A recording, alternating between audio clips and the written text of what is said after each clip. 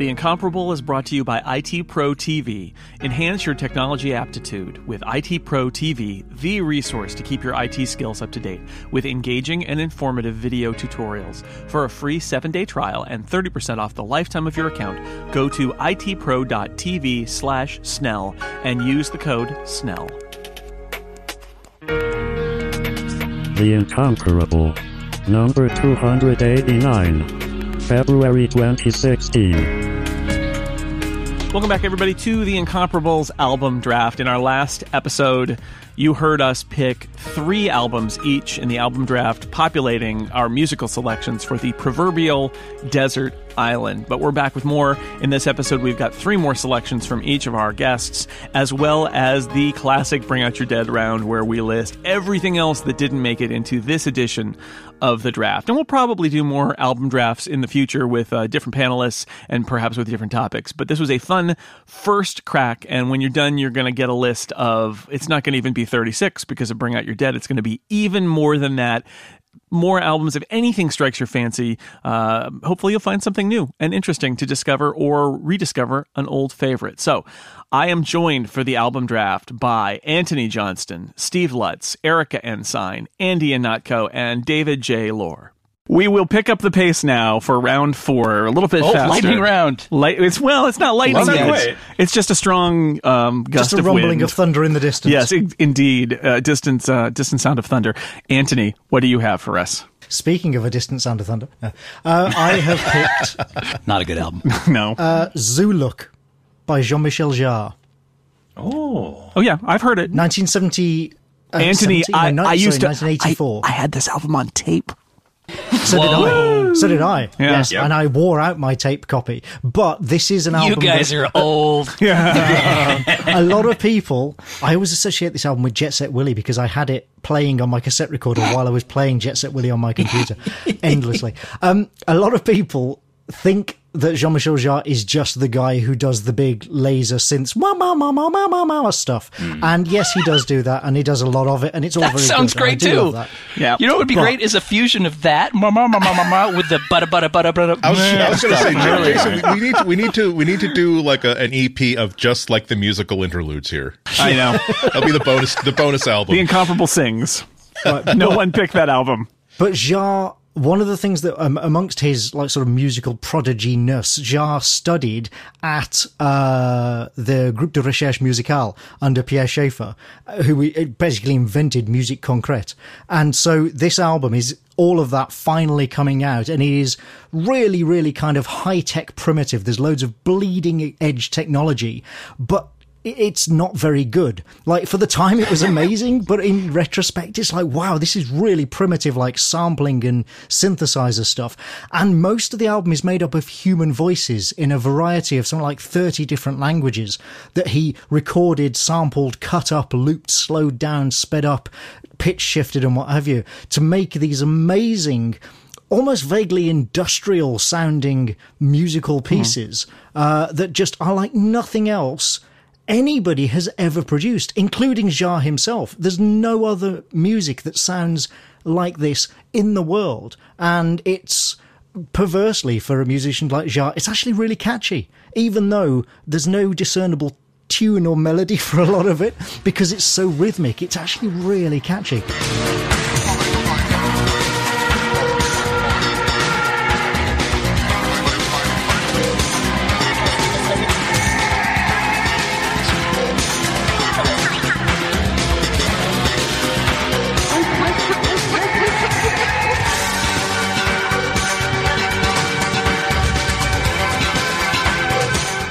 I love this album. It is not necessarily his best album in an objective sense, but it is my favourite.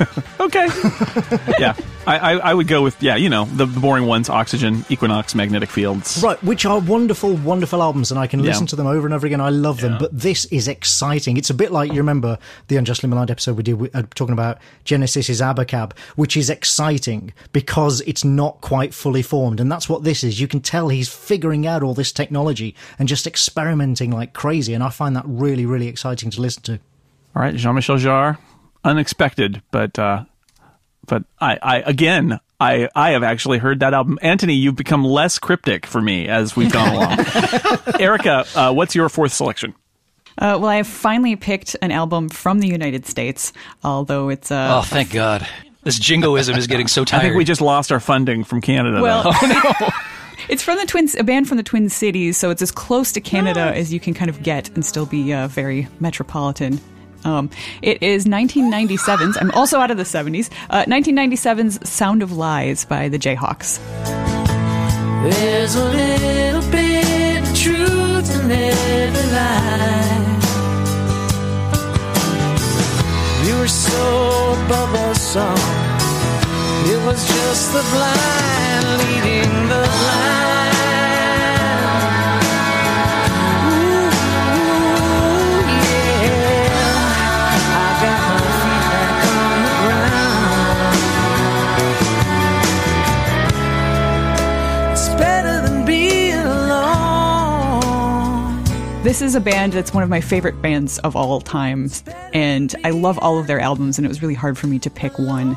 But their earlier albums, which they are actually kind of known more for, were Gary Louris and Mark Olson kind of singing harmonies together and co-writing the songs, and then Mark Olson left the band just before Sound of Lies, and turned out his style and his sound was my least favorite bit about the band. So as soon as he left, we get Gary Louris sort of...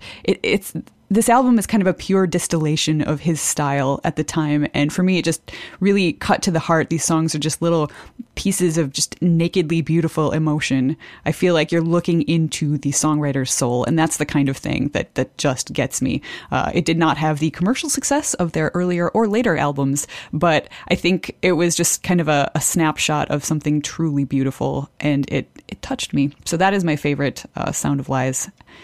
By the Jayhawks. I saw them open for Matthew Sweet, I think, and I didn't like them. Yes. And then I found out later that everybody loved them, and I thought, really? That opening act was something that people love? Because I just treated them like a random opening act, so I should probably... I have seen them many times, and every time I've seen them opening for somebody else, their sound has been terrible. Interesting. So, yeah, don't judge by that. I don't feel bad. Well, remember, when you're opening for another band, you don't get to choose the sound system. That's right. You're playing through somebody else's PA. That's exactly right. They were playing through Matthew Sweet's PA. Matthew Sweet. I'm starting to get the impression you're a fan of the power pop, Jason. There's a Matthew Sweet album on my list too, Steve. Matthew Sweet actually co-wrote one of the songs from their fourth or fifth album. Because they're pals. They're pals. That's a match made in heaven. Indeed. Girlfriend is on my long list. Yeah, girlfriend's on my pick list. Andy, what do you have fourth?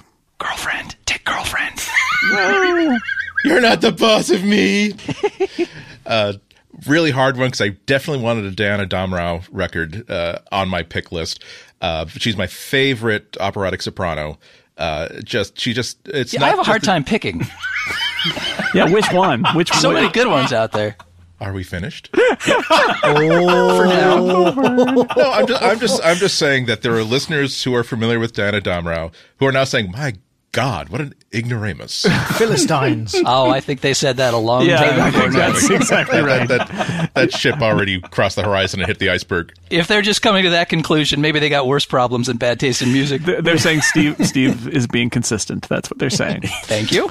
Which Diana Damrau album did you choose? I decided to pick her recording of Donizetti's Lucia di Lammermoor. So it's a performance album. It's a production album of a stage performance of Donizetti's probably most famous opera.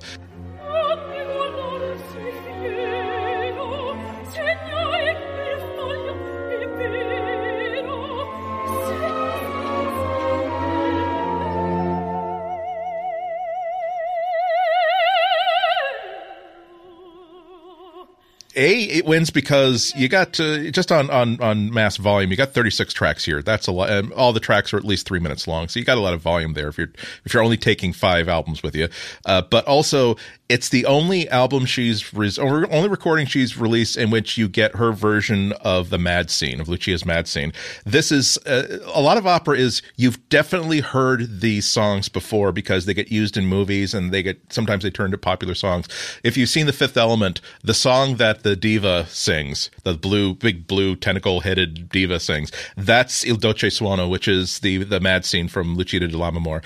And 10 minutes long. It's in the the end of the second act. I want you to imagine the heroine of the story has, as the title implies, gone mad. She has, through lots of manipulations, she has been forced to marry someone that she doesn't want to marry for political reasons to help her family. And she just had a psychotic break. She is now on the stage. She is in her wedding dress, covered with blood and holding a blood-soaked knife because she has just killed her husband. And the entire wedding party is aghast and keeping their distance. And she basically sings this song about how she's had this dissociative break, which her actual lover, she's like, "Don't worry, they tried to steal me from you, but I escaped. I killed the soldiers who are trying to get me, and now we can all be together again." And it's this heartbreaking 10-minute long aria in which the character goes all the way through joy that, oh my God, we're finally going to be back together again, to sort of like you're coming out of a dream where you start to realize that, oh, wait a minute, something's wrong here. I don't know what it is, but there's something's very, very wrong here. And the aria that was basically lifting her up is now sort of tantalizing her, and it's sort of mocking her, and she's getting more confused. And it's just another one of those, I have to stop dead and just listen to this thing from start to finish. The entire opera is wonderful. I'm going to have to go on and say this is the album that I'd like to take with me. All right, Andy's trying to class up the joint a little bit. David's helping him a little bit too. So let's see. I wasn't listening. I was too busy thinking about Diana Damrau. Let's see what's happening now. David. Well, I love a lot of crowded house songs. Good. You should. Yeah, I should. What's not to like? Okay, that's great. Moving on. Agreed. And you know, I really enjoyed their singles for a long time. The album that I keep on my phone is obviously Woodface. 1993's Together Alone. Oh. Which it's... You're just shamelessly pandering to the host now. Thank you. I got Woodface on the basis of their previous albums and went, oh wow, I really like the one single, I hate the other single, and the rest of it's kind of there. But then I heard the one single on this from the soundtrack of Reality Bites, which is a movie that I was dragged to see. Locked out. Mm-hmm. Best way to see that is to be dragged to it. Yeah. Yeah. Or run from it. Run from it, really. Yeah, it's in the rearview mirror. How can you see it when you're running from it? It's in the rearview mirror. That's what happens. It chases you like a monster. You traditionally run with a rearview mirror? So, well, I do. I do, because it's on my helmet. That's right. With your headlamp. So yeah, rather than buy the soundtrack from that and remind myself of that, I went and got this, and the whole album is just it's like a step beyond the last couple of albums for them. The arrangements are much more interesting. There's more layering to the music, and it is a solid album from start to finish. I can listen to it over and over again. You got a lot of different styles in there too. You got some glam rock with Black and White Boy. You've got a lot of really weird atmospheric stuff with Carrie Carey. There's a lot of different, and the kind of Buddy Holly on acid of Locked Out. I've been locked out, I've been locked in, but I always seem to come back again. When you're in that room, what do? I know that I will have you in the end. And the clouds, they're crying on you, and the birds are offering up their... And Catherine Wheels is just an earworm for me. Yeah. That gets stuck in my head. Jason doesn't like that song. It's boring. but it goes. It is the kind of song that can get stuck in your head because it does go on and on. It's too long. It literally, yeah. You could go on forever because it would just keep wrapping back around. I actually am not offended by you choosing about album from my favorite band. How could I be? I go back and forth on whether this or their first self-titled album is better, and I'm happy with either one. I actually had the other one on my pick list and not this one, but I go back and forth about which one I think is better. I think they're both fantastic, and Steve likes Woodface, so there you go. I do like Woodface, although Temple of Low Men might be a better album. Yeah, probably is. Yeah, it's not. But it might be in a parallel universe. Weather With You would probably be my favorite song of all. Yeah. All right, Steve, what do you have? Oh my God, it's me again? It is you. I don't know how that happened. I don't know how it was allowed, frankly, but yes. I have such a long list. It's crazy. I've got maybe like 4 pages worth of albums here. So to bring out your dead round, which will be happening Yeah, pretty I know soon. I'm going to have to trim that down even because we'll be here all day. I've realized that if I'm going to be stuck on a desert island, I'm going to need something with which to express my boundless internal rage. So I'm going to stretch a few notches down on my list, and I'm going to go ahead and take 9 Inch Nails' Broken off the board from 1992. Well played. Which I think is, I mean, it's a little bit wrong to call this an album. It's technically sort of an EP because it's only 6 songs long, and 2 of those are short little instrumentals. Anthony already picked an EP, so you're clear. Yeah, I mean, it's precedent. if this album were any longer, it would get almost it would be almost too much because it is such. And also, you can just get it with Fixed, the remix version, and then you've got a full album length. I don't like Fixed very much though. It's kind of ponderous. Oh, really? Oh, Yeah. Not even the Thirlwell remix? Come on. There's some good stuff on it, but I think it's a little too.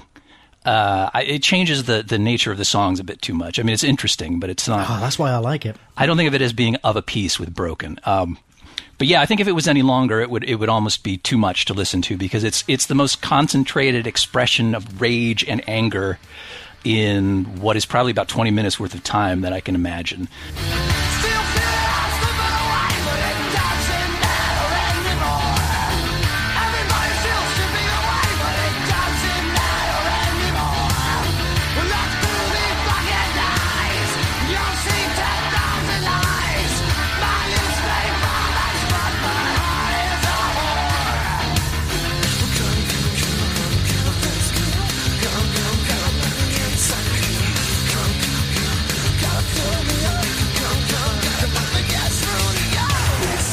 I think a lot of people would probably pick The Downward Spiral as maybe a better 9 Inch Nails album, but I think for me that... Too long. It's well, yeah, put it next to the next album and then tell me how long it is. Yeah, true. But I think that almost feels more like posturing to me. It's like Trent Reznor is, I'm going to tell you a really scary story about a really mad guy. And this, he is the mad guy, and he is so pissed off, and he just wants everybody to die, and he wants to be the one to kill them. And it is fantastic. It is such a purgative album to listen to. I think you have to include the 2 technical bonus tracks as part of the album too. So that does stretch it out a little bit, but it's really not the same album without the cover of Adam Ant's Physical and the pig face cover at the end too of Suck. But it's terrific, and it's my go-to industrial album for just like a quick dip into anger. All right. I'd love to pick a Ministry album, but I don't think there's a great Ministry album, so I'm going to go with this. Oh yeah, Psalm 69's got some, good moments, but one of the things I really like about Broken is nothing to do with the music, and that is that after track 6, there's a period of silence before, the bonus track. As 92 tracks worth of silence, actually. Exactly. It's 92 1-second tracks. So you can watch it counting up on your CD player, if you're old and have a CD player, until it reaches the bonus track. And I just thought that was inspired. Yep. 98 and 99. He used them all. Yeah. Well, and this was also the Wish is the track that has the CD skipping on it. Like you're presumably all old enough to remember what CDs sounded like when they skipped. And the track literally has a section in it where it sounds like the CD has skipped. And just as you get to the point where you think there's too much, you think, oh, maybe it really has skipped. Then it carries on. Brilliant. I think that may just be your CD. Just trolling the listener. That's great stuff. Love it. So thumbs up to Trent Reznor and his magnum opus of rage, Broken, from 1992. Very nice. I'm going to, for my 4th pick, I'm going to choose, I'm back in the 21st century. Wow, what is wrong with me? 2003. I'm going to choose the album by indie rock darlings Death Cab for Cutie, Transatlanticism, or perhaps Transatlanticism, depending on how you like to handle it. I think this is the best. I love Death Cab for Cutie. I think this is their best album by far. I could listen. We have the facts, but that's a good one too. But I think this is the best one. And one of the things about it, I could listen to it forever. In fact, one of the reasons I could listen to it forever on repeat is that the sound at the end of the last track is also the sound at the beginning of the first track. It is made to play on repeat forever.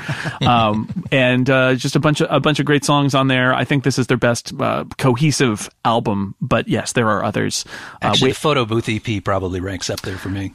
Yeah, there's some good stuff on there too, although there's also some stuff I don't like. But this one, I kind of like everything. There you're wrong. And it has my favorite Death Cab for Cutie song is probably "We Look Like Giants," which is track 10 on this one. We look like giants in the back of my gray subcompact, fumbling to make contact as the others slept inside.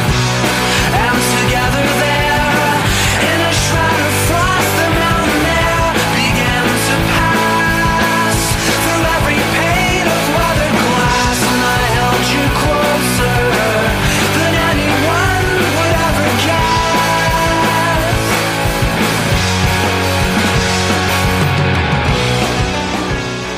Death Cab for Cutie. I love them, and this is a good one. So that brings us to the end of 4 rounds. I would like to officially hear the sound of thunder and declare lightning round, where you give me an album choice and a couple of sentences, and we'll try to get through 1 or 2 rounds that way before we bring out the dead. So, Anthony? All right, and speaking of bringing out the dead, I hope I can get away with choosing this. Is it the robot? Because I'll let you get the robot. No. No. Take Mr. Roboto. Take Mr. Roboto. Oh, Anthony's never heard a Styx album. No, that's true. Oh. It is The Isle of the Dead by Rachmaninoff. 1909 composition, which is about 23 minutes long, or shorter depending on the speed you play it, obviously. It's not really an album, but it's a long enough piece that you can buy it, sort of by itself with a few filler tracks at the end. And it is Rachmaninoff's finest piece, and one of, in my opinion, the finest pieces of classical music ever composed. Gloomy, dark, powerful, brooding, just absolutely amazing. I, again, can listen to it over and over.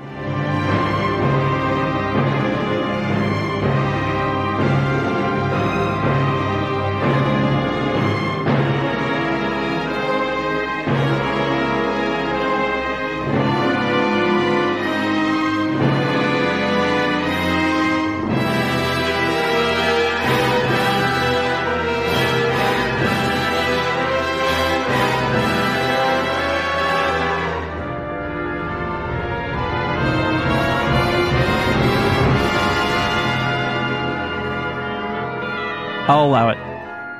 Thank you. We're in the lightning round. Erica? I am going to choose Porno Graffiti by Extreme, which... Whoa! Yeah. Nuno Betancourt Wow. on the board. Yeah. Totally. It is. Like I said, I'm a sucker for a concept album. That's what this is. Its concept is, a discussion of sex and money and decadence, and it rocks. I listened to it to make sure it still held up, and it does. It's got a couple of acoustic numbers to shake things up, which of course got more radio play than the rest of the album altogether. Wholehearted. Yeah, they're good songs too, but I prefer the squealy guitars and the musical stylings of one Mr. Nuno Betancourt, because that man is amazing. So yeah, Porno Graffiti.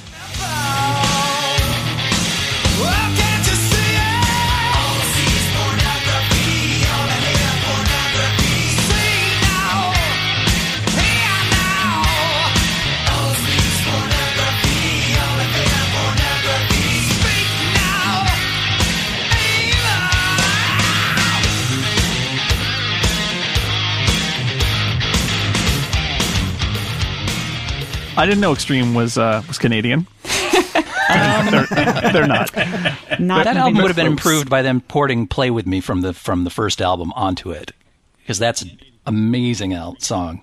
I do like their first album too. Andy, lightning round. What's a quick pick? Quick pick is The Horrible Truth About Burma by Mission of Burma. This is the live album compiled from their 1983 farewell tour. And it's the acoustics are not great, but that's great because Mission of Burma is one of those bands that never really got out of the clubs. So you really just smell the cigarette smoke and the beer, stale beer, and the flammable carpeting that's being used as soundproofing everywhere. And if for no other reason, it gives me an easy access to That's When I Reach for My Revolver, which is one of my favorite songs. Nice.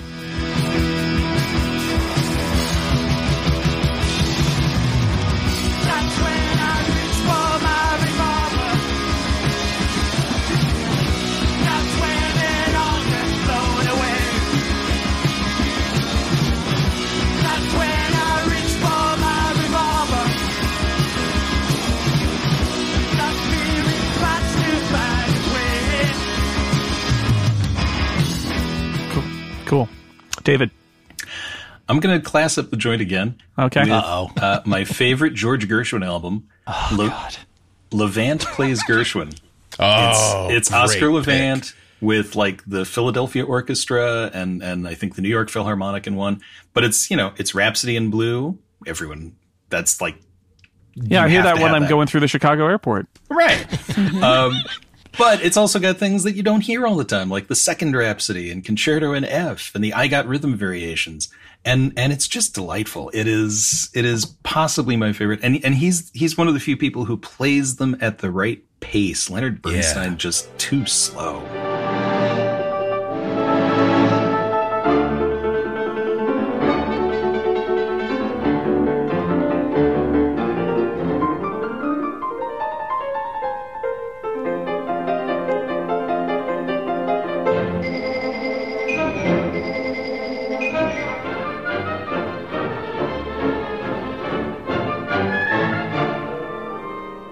Because also Levant was actually he was basically the hand-picked interpreter of Gershwin by the Gershwins themselves.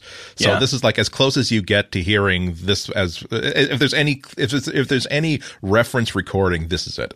If you watch the movie American in Paris, he's in it, and he has a fantasy sequence where he plays the best section of the Concerto in F. It is spectacular.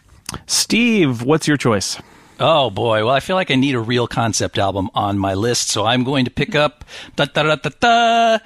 Jethro Tull's A Passion Play from 1973. Wow. This is the second of their album-length song set. The first one was Thick as a Brick, which was basically a parody of concept albums that Ian Anderson came up with when people mistakenly thought Aqualung was a concept album, and so he wrote it as sort of a joke. Critics loved it. They thought it was great, so he came back and said, okay, let's make another concept album. We'll call it A Passion Play, and this time it'll be a real concept album. And critics hated it. But I love it. I think it's great. Your liking of it will basically mirror your tolerance for English fruitiness. You can very easily envision villagers prancing around the maypole to this music. The centerpiece, it's still, even though it's a legit concept album, it's still clearly kind of a goof on the form.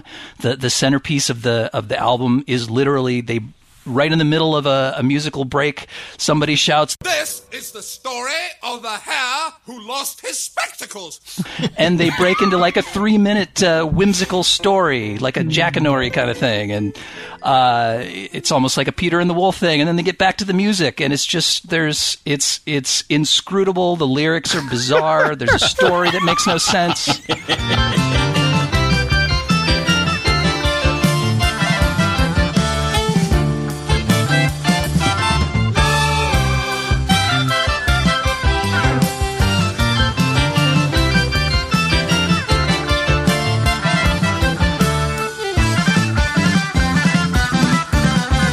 It is one of my favorite albums of all time, and I'm glad that everybody else hates it because they're the tightest pairs of shoes you'll ever wear, and we're insisting you put them on right now. Jethro Tull's A Passion Play. All right, very nice. Take it and like it. You can't have your pudding until you listen to this album. Stand still, laddie! For my lightning round pick, I'm going to choose an album by a band that is really sort of just a front for the father of alternative rock, Mr. Bob Mould. It's Sugar's Copper Blue from 1992. Going Sugar instead of Husker Du. Good job. Oh yeah, Nice. well, actually, my backup Bob Mould was going to be Workbook, his first solo album. Husker Du batting average problems on Husker Du's albums, Agreed. I think. Yeah. And you talk about, just as an aside, you talk about albums where the band is broken up. I guess technically Bob Mould's first solo album is his half of Warehouse Songs and Stories by Husker Du, because that's two solo albums alternating tracks. It's so sad that it's just it's over, guys. Just give up. But Copper Blue, he formed a band. He wanted to do something different after his couple of solo albums, and it really defined a sound that had a lot of influence in the 90s, but it was also Bob Mould trying to do something that felt a little more current. His style of music was actually a style that was popular in the mid 90s for a brief moment, and I think this might be his best-selling album. as an artist, and it's great. A lot of great tracks on it. Most specifically, If I Can't Change Your Mind, Changes, Helpless, and there's some nice, really loud screamers on it too, like The Act We Act. So, and there's a little lullaby at the end called The Man on the Moon. So, Copper Blue by Sugar, 1992.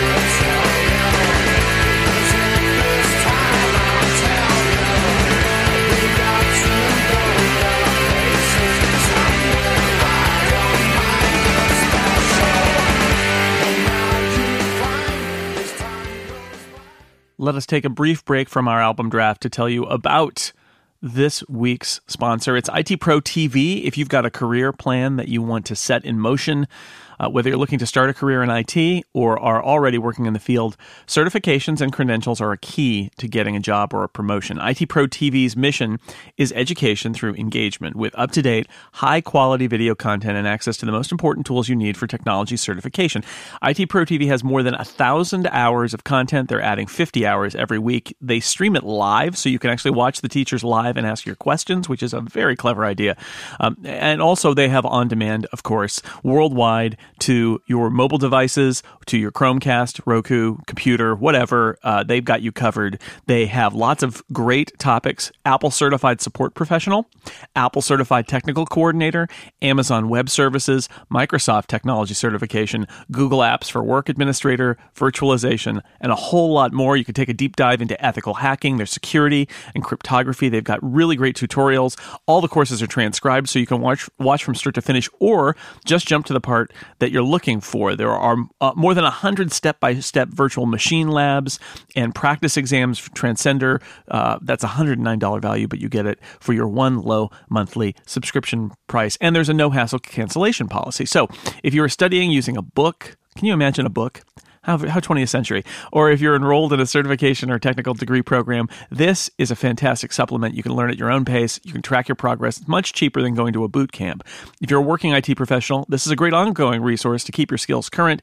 And there is corporate and group pricing available. Their clients include Harvard, MIT, UCSD, yay, UCSD, and Stanford, boo, Stanford, and more. So I like this service. It's a very clever idea. It feels very much like almost like one of the Twitch shows. It feels like a TV show. It's very personality driven, but there's a lot of great content behind that. So you're watching a really nicely produced, conversational, but deep dive, hours and hours of learning. So you're going to learn this stuff. You have a problem with it, the CEO, you can email the CEO of IT Pro TV and say, I had a problem with this thing, and he will write back to you. I have talked to him and he has made this claim. He will write back to you. So they're very responsive to feedback, and they are very quick because they're streaming live too. They're quick. They're like a TV network of education. It's pretty cool. They produce up-to-date content all the time. So you should check it out and consider IT Pro TV as a place where you can upgrade your brain with the most popular IT certifications. Premium subscriptions normally cost $57 a month or $570 per year, but there's a special offer because you're listening to this sponsorship. Try it free for 7 days using code SNELL to sign up. Check out their courses, live stream, and more, and you'll get 30% off the lifetime of your account. That's less than $40 a month or $3.99 for the entire year. itpro.tv/Snell. Use code SNELL to try it free for 7 days and save 30% forever. So thank you so much to IT Pro TV for sponsoring The Incomparable. One more lightning round, and then we will bring out the dead. Just one more. Anthony.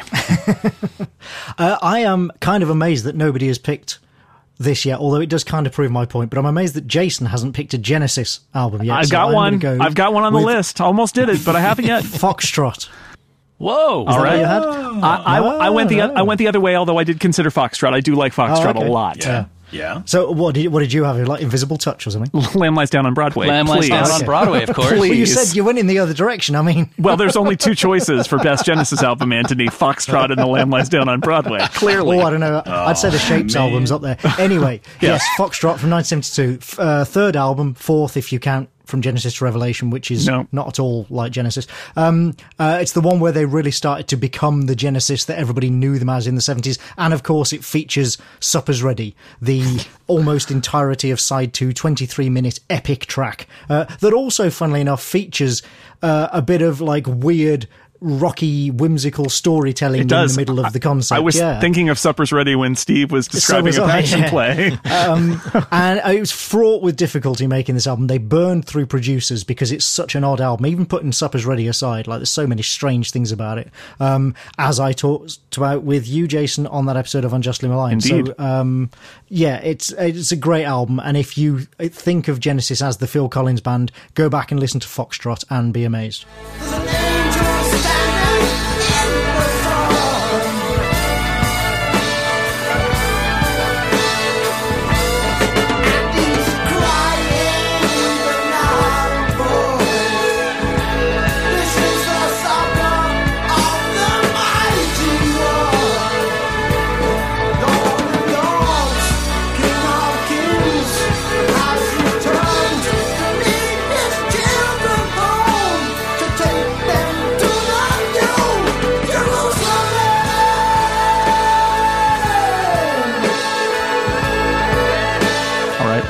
Erica?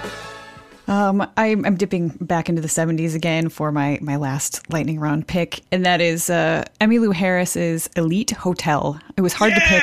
It was hard to pick an Emmylou album, but that is the one that I love the most, I think, and have listened to the most times. It is classic country. It is all covers. It's got her singing a lot of other people's songs, but it's doing covers right. She puts her own spin on it. They all sound great. You got everything from Here, There, and Everywhere by the Beatles to a couple of Graham Parsons songs. I think her version of Sin City is my favorite of all of the different versions I've heard, including the Graham Parsons version. And some classic country stuff, like Feelin' Single, Seein' Double. Like, you can't beat that song sung by a girl. I love turning that kind of thing around, and her voice is just amazing. So love Emmylou. Yeah. Well, I came home from work this morning, my baby was feeling low, and he told me what was on his mind, and he told me where I could go. Well, I didn't go where he told me to, 'cause the water was cold in the lake. Now there's something fishy about the soul deal, I don't see where I made my mistake. But I really had a ball last night. Oh, hell, all the pretty boys right. I was feeling single, seeing double, wound up in a whole lot of trouble. But today I faced the big fight. But I really had a ball last night. All right. Andy, lightning round, quick pick. Quick pick. I had to pick a Broadway cast album. It's not Hamilton. Okay. It is the original Broadway cast album of Sweeney Todd with Angela Lansbury. Yeah.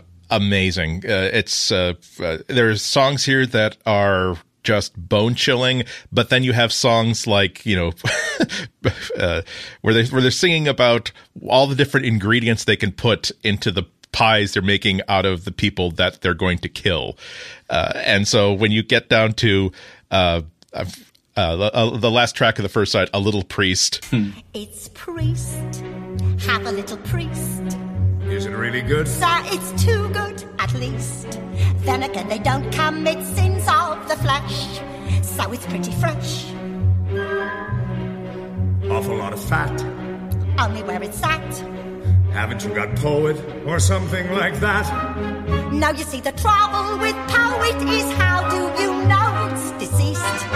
Try the priest.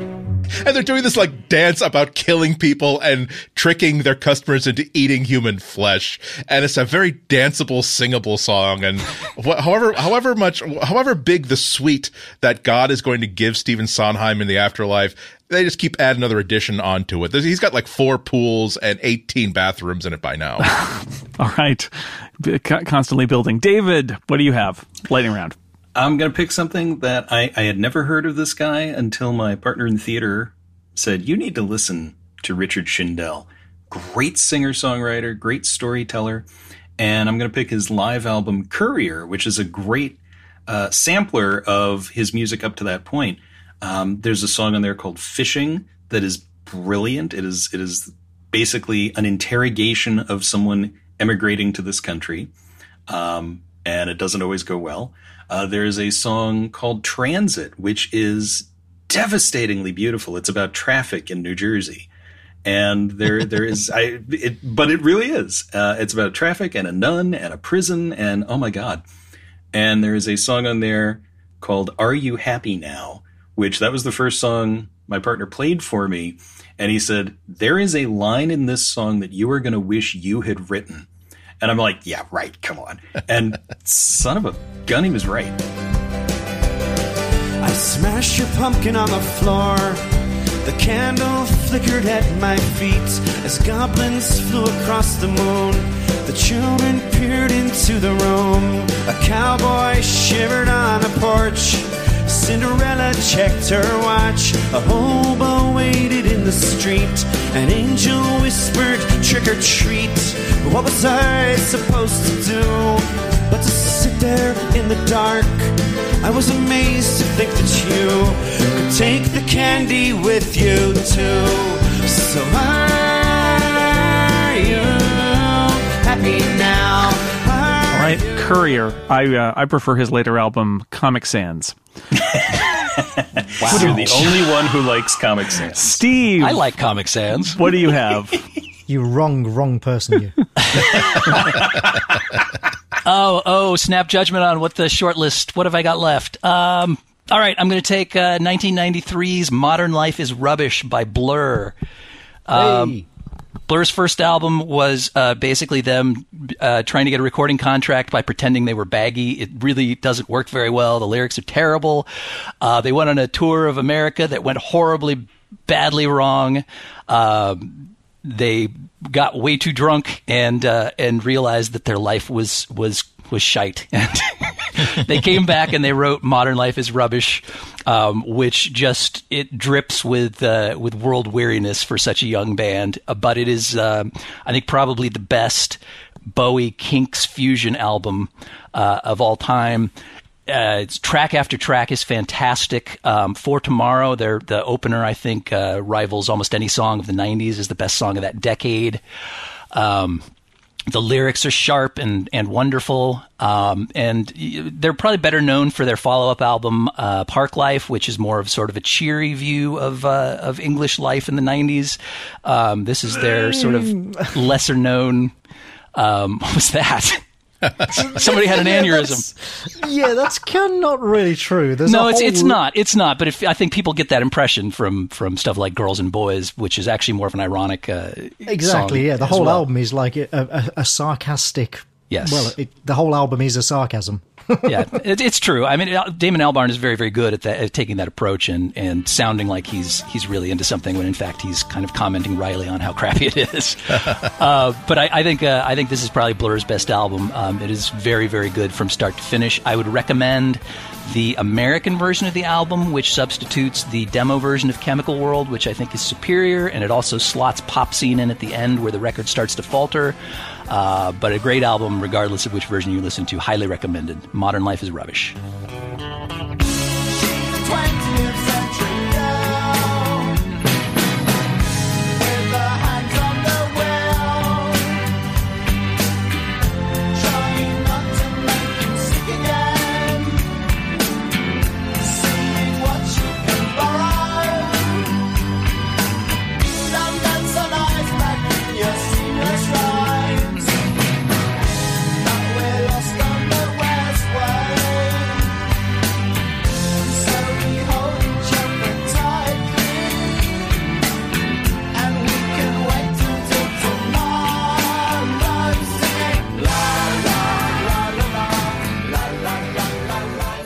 I think you mean the Canadian version. Could be. We got our funding back. Thank you. I decidedly don't. They will spend taxpayer money on anything, those Canadians. Well, for the last pick in the draft here, before we go to bring out our dead, I should probably close it up by picking a Beatles album, but we've had too many Beatles albums chosen already, quite frankly. So instead, I'm going to choose the 2004 release by the punk pop band Say Anything, is a real boy. It is fantastic and angry and poppy, and it sounds like a lost punk rock musical at several points, and has songs that get stuck in my head for days. There is the current release added like 7 more tracks. Basically, it's like extra album added on the end of the original album, and it's Max Bemis's work is not for everyone, but I think that it must be for me. It is really great, loud, melodic punk pop, and so I'm going to choose Say Anything Is a Real Boy. When I watch you, wanna do you right where you're standing. Yeah, right on the foyer, on this dark day, right in plain view. Oh yeah, of the whole ghetto, the rooftop meadows, but we ignore that. Yeah, you're lonely, baby. This war is crazy. I won't let you down. Oh no, no, no. I won't let them take you. Won't let them take you. Hell no, no. Oh no. I won't let them take you. Won't let them take you. Hell no, no. This is a very quick break. I just want to tell you about 4 new additions to the Incomparable family you may not have heard of. We brought in a new podcast called Cartoon Cast, starring Micah Sargent and Christina Warren. It's all about cartoons and other animated things, and it posts fortnightly. It's a lot of fun. You should check it out. Afoot is a monthly ? It's a mystery about mysteries podcast, hosted by our very own Glenn Fleischman. Pod for Ham, you may have heard of. It is about the musical Hamilton. We're going to take it track by track, and we're going to talk about them all with various panels. A lot of interesting stuff going on there. And finally, brand new to the network, we've brought over John McCoy's podcast, Sophomore Lit. It's a great idea. I love the concept. It's revisiting those books you were assigned in high school now that you're a grown-up. And how do they hold up, and do they hold up? Do you like them better now? Do you like them worse now? Sophomore Lit, I've been on a couple of times. John Syracuse has been on a couple of times. It's a lot of fun. So check those out. You can get to all of them at theincomparable.com. And that closes out the album draft. We are officially done. Now, I would like to ask everybody to bring out your dead. Tell me what else was on your list that you didn't choose. Anthony, you did choose Draconian Times, The Reptile House EP, Scoundrel Days, Zuluk, The Isle of the Dead, and Foxtrot. What did you not choose? How long have we got? Just blast through them. Okay, 1977's Before and After Science by Brian Eno, which was an album that I first dozen times I heard it, I was on acid. It was amazing. The first dozen REM's, times? Yeah. Holy cow. I finally went out and bought it. REM's Fables of the Reconstruction. You weren't even listening to the album, you just heard it. Yeah, fantastic album. The Sensual World, Kate Bush's opus from 1969, her best album without question. Rough Night in Jericho by Dreams So Real, another band from Athens, Georgia, who nobody else has heard of. It's one of the best debut albums you have ever heard. Like, imagine if REM were better musicians and wrote love songs. That's what this album is. Every single track is incredibly catchy. Zoe Keating's One Cello by 16 Natoma. Also Zoe Keating, yeah, fantastic musician, cellist who plays with electronic loops and stuff. This was her first full-length album, brilliant. Typo Negative's October Rust, which is where they finally got a budget and made this lush, powerful, romantic and heartbreaking gothic metal album. Motorhead's No Remorse, which is a fantastic early compilation, but also has Killed by Death on the end, which is their best track ever. My Dying Bride's Turn Loose the Swans, a bleak, funereal doom metal opus, their finest album. Far Beyond Driven by Pantera, the heaviest, nastiest groove metal album ever. Stomp 442 by Anthrax, relentlessly heavy and percussive album that just comes out of the gate at 100 miles an hour and does not slow down. Demanufacture by Fear Factory, mechanized thrash metal that basically single-handedly signaled the popular taste change from thrash to industrial in the 90s. Hybrid Theory by Linkin Park. I will fight anyone who says Linkin Park are not metal. And this album, it still sounds every bit as modern and catchy today I would have said they're as not it music. did 15 years ago. Astro Creep 2000 by White Zombie. White Zombie only made one really great album, but it is so great that it doesn't matter. The Eye of Every Storm by Neurosis. Incredible incredibly powerful post-metal doom. Every track is like an epic composition of relentless death. Wolverine Blues by Entombed, the fusion of rock and roll and death metal. If you ever wanted to know what blues metal would sound like, the answer is Swedish and very heavy. Year of No Light plays Vampire.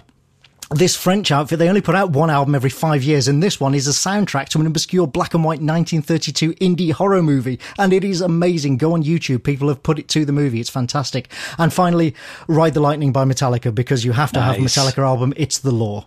All right. Erica, what are your leftovers? I might break the law. I'm afraid there's no Metallica.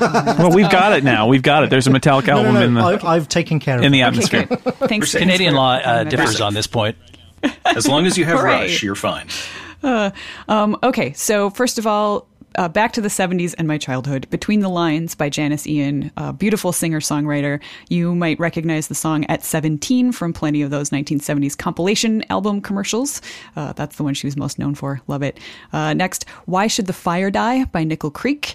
I love Nickel Creek. They're sort of a fusion of bluegrass and pop, kind of. And one of my favorite songs ever, Jealous of the Moon, is on that album. Actually co-written by Gary Lewis from the Jayhawks. So there you go. I do have my Beatles album, and for me, it's Rubber Soul. I just love those songs. Their early music is poppy. The later music got more experimental. I feel like this is right in the middle, so it's kind of my sweet spot. My favorite musical genre, however, I think overall is pop punk, so I've got a couple of those. Start Static is the first album by a band called Sugar Cult, whom I love. I think pop punk, for me at its best, is upbeat and poppy music with very cynical and depressing lyrics, and I think nobody does that better than Sugar Cult. Next is My Dinosaur Life by Motion City Soundtrack, another Twin Cities band. It's pop punk with all the feels, as they say on Tumblr. It deals with themes of addiction and relationships and just has melodies and harmonies that just kick butt. American Idiot by Green Day. Can't do this without a Green Day album. And again, I love my concept albums, the punk rock opera about the disillusionment with the state of the United States at the time, specifically the Iraq War and what was going on around that. I love lots and lots of Green Day albums, but I think because that one has the connecting thread, I probably like it the best. The music scene in Madison, Wisconsin is actually awesome. Couple albums from there. There's a band called Monovox that came out with an album called Sausalito. Monovox won the GarageBand.com $250,000 album contest and got to go to California and have an album produced by Jerry Harrison. And that is the album that came out of it. It is amazing. Sweeping melodies, strong vocals, rock and roll. So it's not just a clever name. Sausalito was actually recorded in Sausalito, which is about like 5 miles from my house. All right. So it's not a clever name, basically. Not just a clever name, no. It's not a clever name. No. It's not even a name. It's they just literally a went location. outside and looked at the street sign. Yep, that's right. Yeah, like Abbey Road. Kind of awful things happened with that poor band after the album was recorded, but the album is really, really good. Then we have Sunspot is another band from Madison. I love their albums, all of them, but my favorite, I think, is Neanderthal, because they sort of style themselves as arena rock for geeks, and I think that is their geekiest album. It's got songs about violent video games. One song is called Power Word Kill, so a little Dungeons and Dragons nod there. Really good geek rock. Check that out if you're interested. Sort of the singer-songwriter thing is another thing I'm drawn back to a lot. So I love the album Little Voice by Sarah Bareilles, her debut. I think she's just fantastic. Another Sarah Harmer, back to the Canadian side of things. Her album You Were Here is one of my favorites. And I discovered that again before I moved to Canada. Speak for Yourself by Imogen Heap. I like the singer-songwriter thing, even when it's a little more electronic and experimental. I think she's just fantastic. Wonderful. Back to Canada again for the aforementioned Waylon Jennings with their album 40 Days, which was their debut. Some of the most transportive and beautiful harmonies you will ever hear. I've heard them live a few times, and they are every bit as good live as they are on the album, if not even a little better. So they're that good. I had trouble picking an Alice in Chains album, but I decided to go with Sap since we've got EPs allowed. It's kind of weird, but it's again got beautiful harmonies, which is another thing that draws me in. So. Wow. Sap by Alice in Chains. Sister Sweetly by Big Head Todd and the Monsters, which is relaxed almost jam rock, but not quite because I don't actually like jam rock. So that's a good one. Couple instrumentals, Balling's Suite for Flute and Jazz Piano by Claude Balling and Jean-Pierre Rampal, which is a great thing to listen to in the springtime when you're cleaning house. If you need help falling asleep, I recommend Unaccountable Effect by Liz Story, which is kind of a new agey piano album, which is very relaxing. I love that. Traveling Wilburys Volume 1, just because I like the Wilburys. Got to have a super group. August and Everything After by Counting Crows, because you get that singer-songwriter feel, but more of the full band rock and roll. And then A Fever You Can't Sweat Out by Panic at the Disco, because how can you not love an album with song titles like The Only Difference Between Martyrdom and Suicide is Press Coverage, or Lying is the Most Fun a Girl Can Have Without Taking Her Clothes Off, which incidentally is a line from the film Closer. And last but not least, Countdown to Extinction by Megadeth, because it got metal. Wow. That's how the Canadians get around the Metallica law.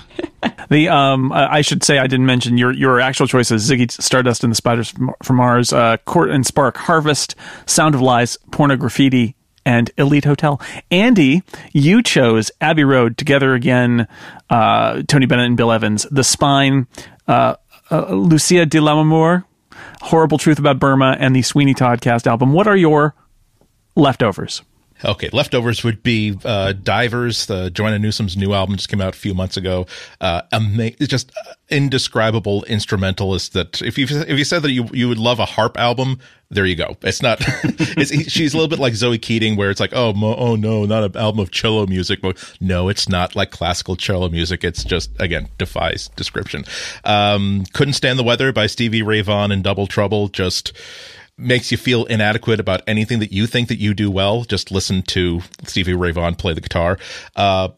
Girl Talk All Day, which is Greg Gillis is a musician who does like these mashup albums, has samples of, I had to look it up, 372 songs by other artists, and it's just you can listen to it as 72 musics of unbroken music of just one song, and it's quite amazing.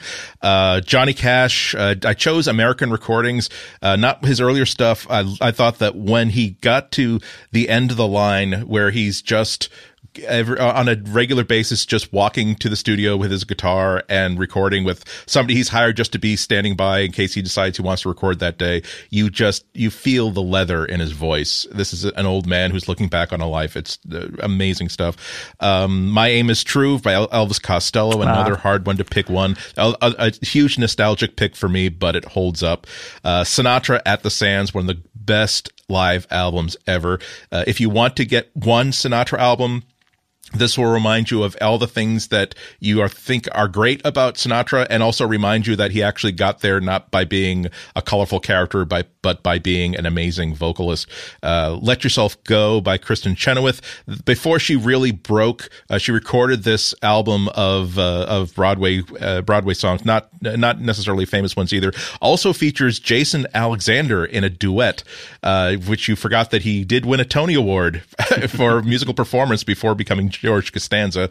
No Doubt Rocksteady. I just love the electronic bass behind it. Rodrigo and Gabriela, their first self-titled album. Just this amazing duet acoustic guitar that taught me that, you can actually slap the guitar and use it as a percussion instrument as you go, which had an effect upon both my ukulele playing and the number of times I have to replace ukuleles. Couple of soundtracks, the High Fidelity soundtrack.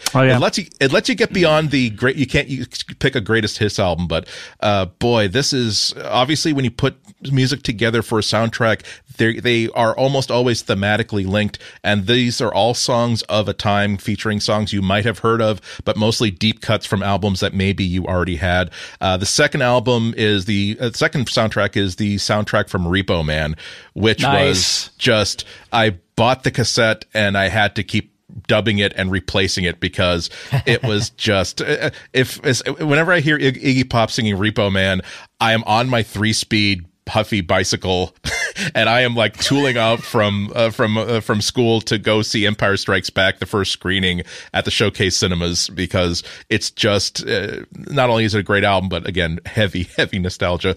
Pablo Warren Picasso Zevon was never called. I had to remind again. I'm a kid, and I have to remind myself that I can't. Even though I'm singing that song out loud when I'm walking to school, I can't sing it out loud inside the house. The girls turned the color of an avocado when Pablo rode by in his Eldorado. He was only 5'3". Girls could not resist his stare. Boom. Pablo Picasso was never called an asshole. Just a little sample. Warren Zevon, pretty much all of it, but I picked Excitable Boy because you get Roland the Headless Thompson Gunner, Werewolves of London, and Lawyers, Guns, and Money, but also you get Accidentally Like a Martyr, which is, again, not a dud on this album. Also, My Rides Here from Warren Zevon. Couldn't pick between those two. Chiefly because I really like my rides here, Sacrificial Land, Lord Byron's Luggage, just all this great stuff.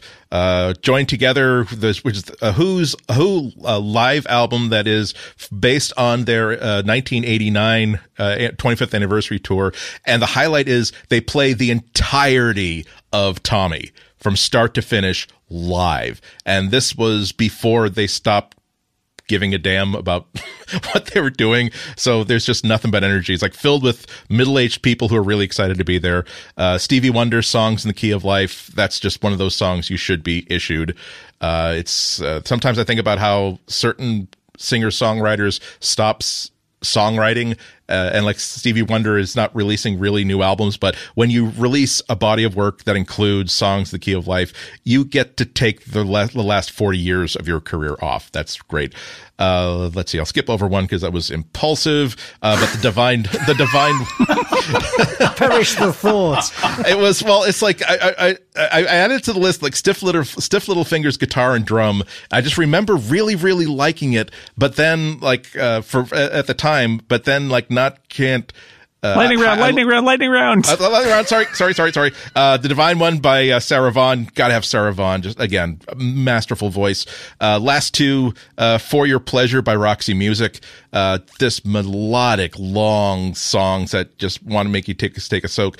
And I'm gonna say any Frank Zappa album that has Peaches and Regalia, because there are a lot of albums and it's on a lot of them. My favorite Zappa song, and another one of those stop the day dead and just listen and focus and enjoy it. David, Anything Goes cast album, Concert at Central Park, Simon and Garfunkel, Something Fierce, Together Alone, Levant Plays Gershwin, and Courier. What are your picks you didn't pick? Well, Andy took care of Elvis Costello and Warren Zevon for me, so awesome. This one's kind of a Stockholm Syndrome thing, but Music for the Masses by Depeche Mode, because I heard it so many times. No, that's a good album. Yeah, it is a good album. I had 101 on my extra extended list. Yeah, wow. That's on my long list. Yeah, Kind of Blue by Miles Davis.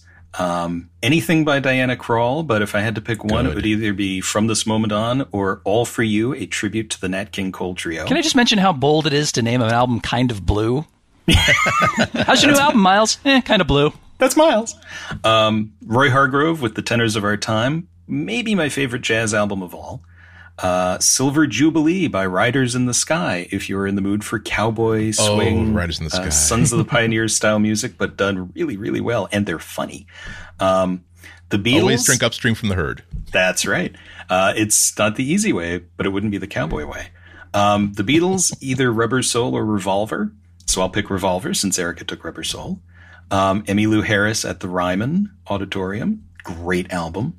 I had to have a comedy album, so Report from Hoople, P.D.Q. Bach on the Air. It's like two fake radio shows featuring P.D.Q. Bach, but it's accessible to anyone. WOOF. Wow. And the one Christmas album I listen to year-round all the time, A Charlie Brown Christmas. Oh, yeah. No Jose Feliciano, huh? That's just in my head, but I don't listen to it.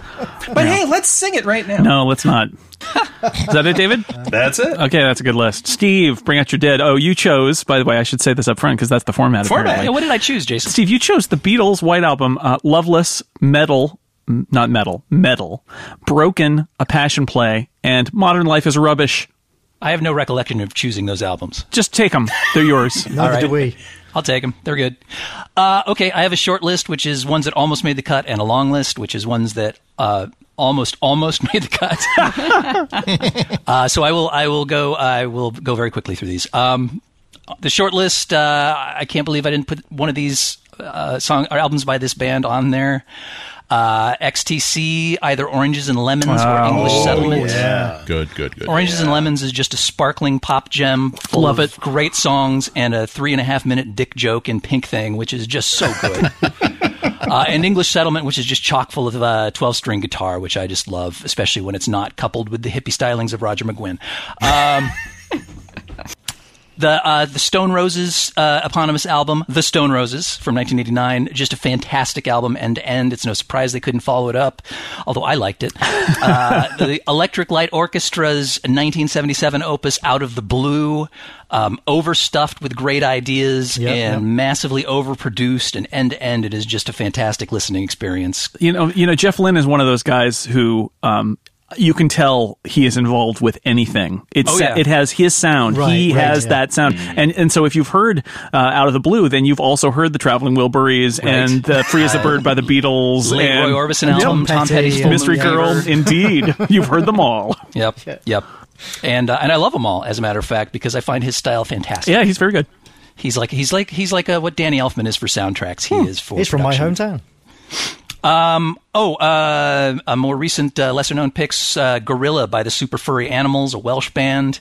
Just love the flow of this album. It speaks to the part of me that sequenced mixtapes back in the 90s. You know, you put the fast song here, and then you slow down into a nice slow lilting number, and then you put the crazy electronica. There are a lot of rules.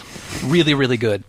And Black Sabbath's Paranoid, which Yes, the Sabbath created metal with their first album, and they perfected it with Paranoid, I think. Just so Have great. you heard the typo negative cover version of Paranoid?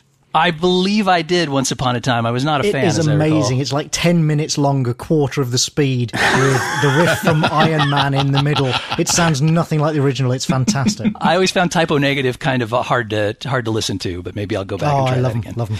All right, my long list. I won't say much about these. Adam and the Ants, Prince Charming. I love Adam and the Ants in any form. Yes. I think this is the perfect album for him. Where I'm not going to say anything more about this because I said I was going to go fast. You did. Great comeback album for the B-52s, Cosmic Thing. I think end to end, it's a wonderful album.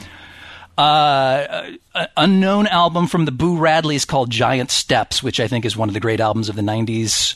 The Breeders' Last Splash, terrific Kim Deal album. Every song is great. It has echoes of the shoegaze in it, and I think it's just a perfect album. The Cars' eponymous first album, The Cars, which has pretty much all of the big hits that everybody knows by The Cars, and they're all fantastic. That's not true, but okay. Everybody knows the songs on Heartbeat City, but that's Everyone okay. knows the songs on Heartbeat City, but I think everybody who actually likes music knows the songs on The Cars. Oh, I agree with that. I agree with that. It's just I think that everybody remembers You Might Think instead. That's probably true, yes. Or Shake It Up. Wow. But who thought the Cars of all the bands would start an argument? Also, well, speaking of Fountains of Wayne is essentially the Cars. So right, it's true. Yeah.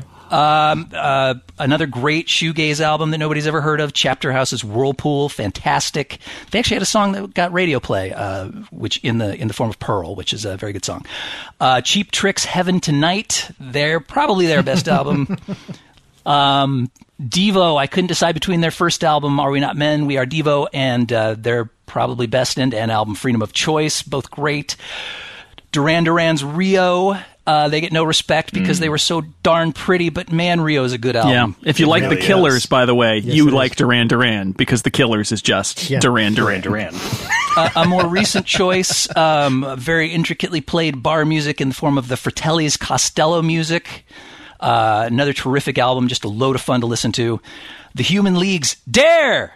Yes. I like to say it that way because of the exclamation mark at the end. Everybody knows Don't You Want Me? right. And to a lesser extent, Seconds. But I love the whole album. It's great synth rock from the kind of the pioneering period of that. And if you can stand, what's his name? Phil Oakey's voice for more than 20 minutes at a sitting. He's got a then fantastic it's a great voice, album. fantastic I love it. voice. I love it, but I think it's a love it or hate it kind of thing. The Judy Bats, Down in the Shacks Where the Satellite Dishes Grow, little-known band from Tennessee, and this is just a wonderful album. The Lilies, Exame the Photon Band, the best album that Pink Floyd never recorded. Liz Phair's Exile in Guyville. Wow. Yeah. Fantastic statement of feminism and also a great album. Metallica, I go with Master of Puppets. It's the one that hooked me, but it is the law that this be on my list, so there it is. It's got to be lightning or puppets, so that's fine. That's right. I lean puppets. That's a new show. If you're north of the equator or south of the equator. Strangely, those are my choices when I go to the theater. Lightning or puppets. Yeah. If somebody could just combine lightning and puppets in some way. Yeah.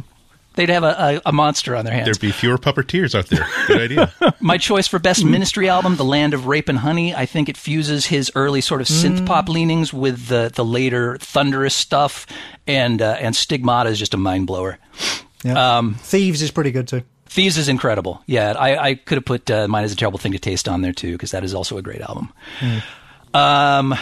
A potentially controversial choice, an emo album, My Chemical Romance's The Black Parade. Another great lost Pink Floyd album. It is superb. If you're afraid of emo, if you're afraid of My Chemical Romance, I recommend giving this a listen. It has shades of Bowie. It has a lot of great stuff in it. It is a terrific album. Give it a go. It's a little dour, but otherwise it's pretty good. Pale Saints, The Comforts of Madness, another great shoegaze album. This is so Philip Moselak doesn't freak out and say nobody mentioned the Pixies. I'm going to put Trompe Le Monde out there. A totally unknown band, Prolapse, The Italian Flag, is a wonderful, plodding, thunderous album that deserves to be better known. My REM pick, controversially, will be Green, their Sellout album, which I think is just wonderful end to end. Fantastic album, yeah. Yeah, I'll take it. Radiohead The Bends, some bastard took that, so I got to scratch that off. Suck it. Rush, this is my choice for Rush album, Hemispheres. I love the song Hemispheres. I think it's terrific, and unlike 2112, the other songs on the album are also great. Slowdive, another shoegaze band. Souvlaki is a terrific, great mood piece. And the Styx album I pick is Pieces of Eight. Great song and end. Supergrass's I Should Cocoa. Hey. And lastly, unknown album from Tripping Daisy called Jesus Hits Like the Atom Bomb, which is another very layered pop album that really kind of digs its hooks into you and does not let go. That is my long list and my short list. All right. Good night. A lot of albums. And good luck. A lot of albums. And here are my dead. My Beatles pick, unlike everyone else, my Beatles pick is Revolver. I think Revolver is the superior Beatles album. Picked Revolver. Did you pick Revolver? Was that in that lately? Oh, that was That's what okay. I would have picked if you had picked that Rubber Soul before me. So high five. Yeah. All right. Is nobody picking Sgt. Pepper?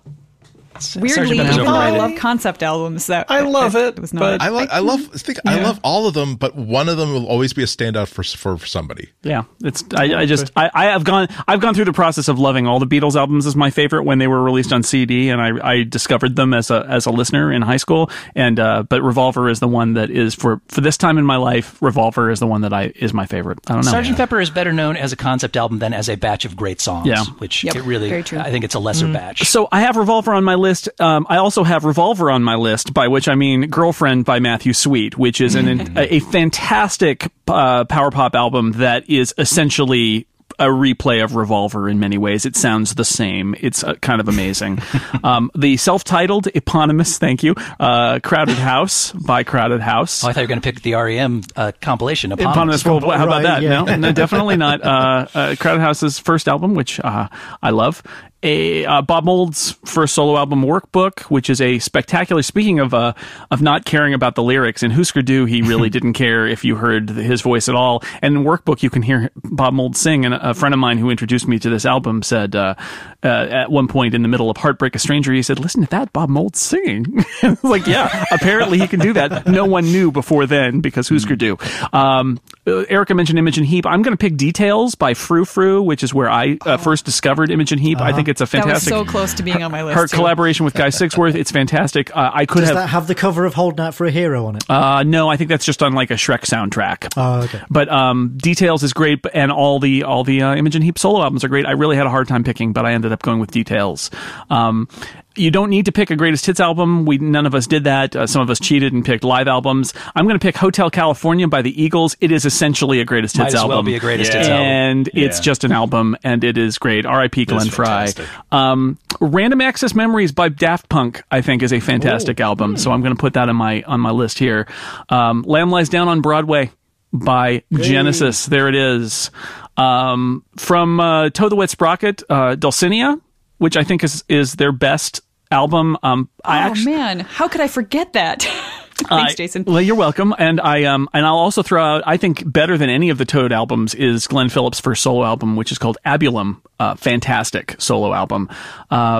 Field Day by Marshall Crenshaw is one of the roots of power pop. It is a fantastic sounding, really atmospheric, spacious power pop album from 1981, very early in the 80s. And Marshall Crenshaw is a great power pop artist in general, but that is a really good early 80s album. My Rush album is Signals.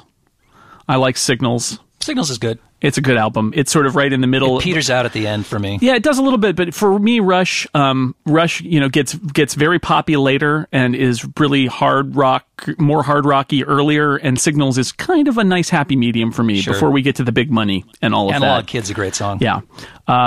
The best Beatles album released in the 90s, The Seeds of Love by Tears for Fears. Not bad. Yeah. I like The Hurting, but that's good too. Oh, The Hurting's a classic. It is it is a good album. And I will finish with Purple Rain by Mr. Prince, which is a spectacular album. Solid, yeah. Although I really I can construct again, it's difficult because there are some Prince songs that I love that are scattered across many of his albums, but there it is. He's made so many. He's made so many.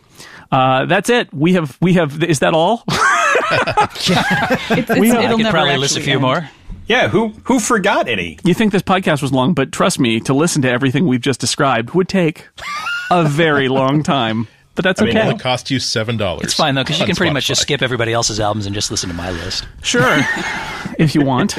And people are free to do that however they want. Well, that's it. We have come to the end of the album draft. I would like to thank my drafters one last time. Anthony Johnston, thank you for being here. You're very welcome. Can I just quickly say, if the last 2 hours hasn't killed you and you are insane and therefore want to hear me talking more about music and specifically about metal, I do a show called Thrash It Out with my good friend Brian Latendry, where we take it in turns to pick a heavy metal album, make the other person listen to it, and then argue about whether or not it's any good. It's a lot of fun, and it is at thrashitoutpodcast.com. Excellent. Shameless plug. That's good. I know. He seemed to express available on the Incomparable Network. Slight shame. Erica Ensign, thank you very much for being here, and I'm glad I sniped some of your picks and reminded you of other favorites. Yeah, you did. I want to go listen to Dulcinea right now. Yeah, it's a good record. Andy and Iko, thank you. You did bring a lot of class to the joint with opera and Tony Bennett, which I am impressed by. So thank you. I'm very proud that my lifelong inability to know what anybody's listening to at any given moment has for once actually turned out to be an asset. Thank you. It's paid off. David Lohr, thank you very much. So Casey, could you please play Papa Don't You Run So Fast by the Yardbirds? Thanks a lot. Bob in Seattle. Well, Bob, here's your long distance dedication. Steve Lutz, thank you very much. I am now going to sell 8 copies of the 3 EPs by the Beta Band. Mm-hmm. Jason, I have regrets. This is like trying to pick a favorite child. Isn't it? Yeah. I don't like digging through and trying to rank my favorite albums because they music has such kind of an internal emotional grasp. It's like Sophie's Choice if Sophie had like 800 children and she could only save 11 of them. I mean, there's things where I have like favorite songs and I don't care about the albums. But right. Most of the Carpenters is like that. Great song, 2 or 3 great songs on every album, but none of the albums are overall brilliant. I love the Police, but the Police don't have a good album. Right. I love Peter Gabriel. Close. Peter Gabriel doesn't really. I mean, sort of, but all of his albums are kind of like. Come on. No, I don't think so. I think Peter Gabriel, one of my favorite artists, does not have one single great great album. Security. Is Security is great. Man. But yeah, it's like doing sound design for theater. I wind up listening to so many varieties of so many genres of music that I've got favorite songs all over the place. But yeah, it's hard to find like these are the albums that have stuck with me over years for the most part. I could have probably picked so. All right, now I have more regrets that I opened up discussion against. Yes, that's okay. Thank you, Jason, That's for right. having me on this podcast. What Steve, what song is this? What song is what? Who's this? Oh, this is the Beta Band. Oh, the Beta They're Band. A great little band out of. They're good. Yeah, they're great. You should buy this album. It's All right. called 3 EPs. Okay. Collects 3 of their early EPs. All right, nice. Dry Maybe the Rain. not buy their first album. No, maybe although not. I like it. Just listen to Dry the Rain, which is a great song. Thank you. No, I don't think I'm going to sell this to you. Why?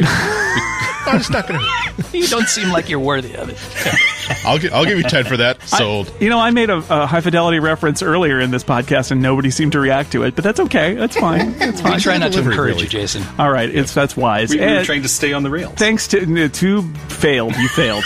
Rails, what rails? Thanks to everybody out there. This is a draft episode. Glenn It built hovers. rails. It hovers. It does not go on rails. This is Act 2 of The Fugitive. Thanks to everybody out there. I feel for like listening. everybody on this podcast is on rails. What did you do when you got up this morning? I apologize to everyone out there for listening. Thanks to all my panelists. We will see you next time. Goodbye.